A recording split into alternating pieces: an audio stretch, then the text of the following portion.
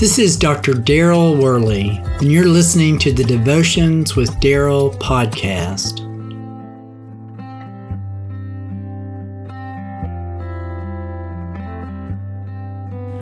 When the day of Pentecost came, they were all together in one place. Suddenly a sound like the blowing of a violent wind came from heaven and filled the whole house where they were sitting. They saw what seemed to be tongues of fire that separated and came to rest on each of them.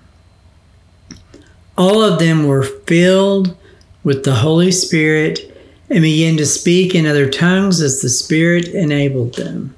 That's Acts chapter 2, verses 1 through 4.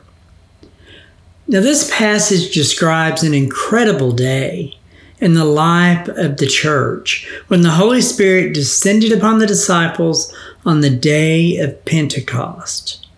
There was a rushing wind, tongues of fire, and the disciples began to speak in other languages that they had not previously known. It was really a powerful moment that kick-started the early church's growth and quickly spread the good news of Jesus Christ to people of all nations and even all languages. Now, it's important to remember that while the day of Pentecost was this very significant moment in history, this doesn't mean that every day since then has been without the Holy Spirit's presence and power. In fact, as believers in Christ, we have the opportunity to be guided by the Holy Spirit and used by God each and every day.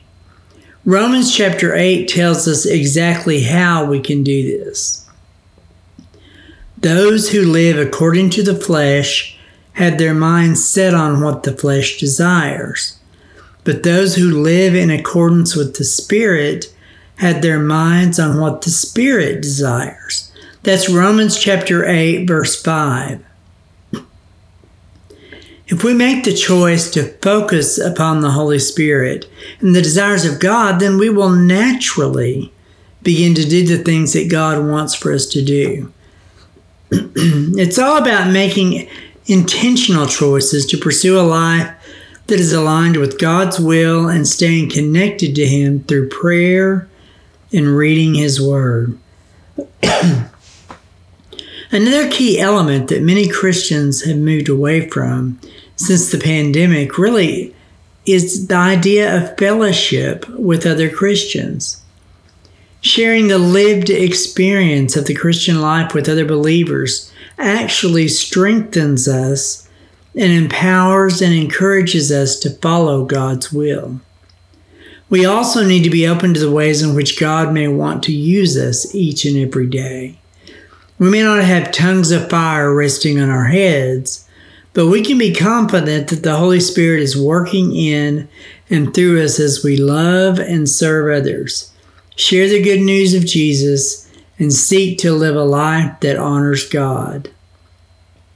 It's important to take note that not every day that we live will be the day of Pentecost, but every day is an opportunity to be guided by the Holy Spirit and to be used by God. So may we live each day with an open heart and a willingness to be led by the Holy Spirit.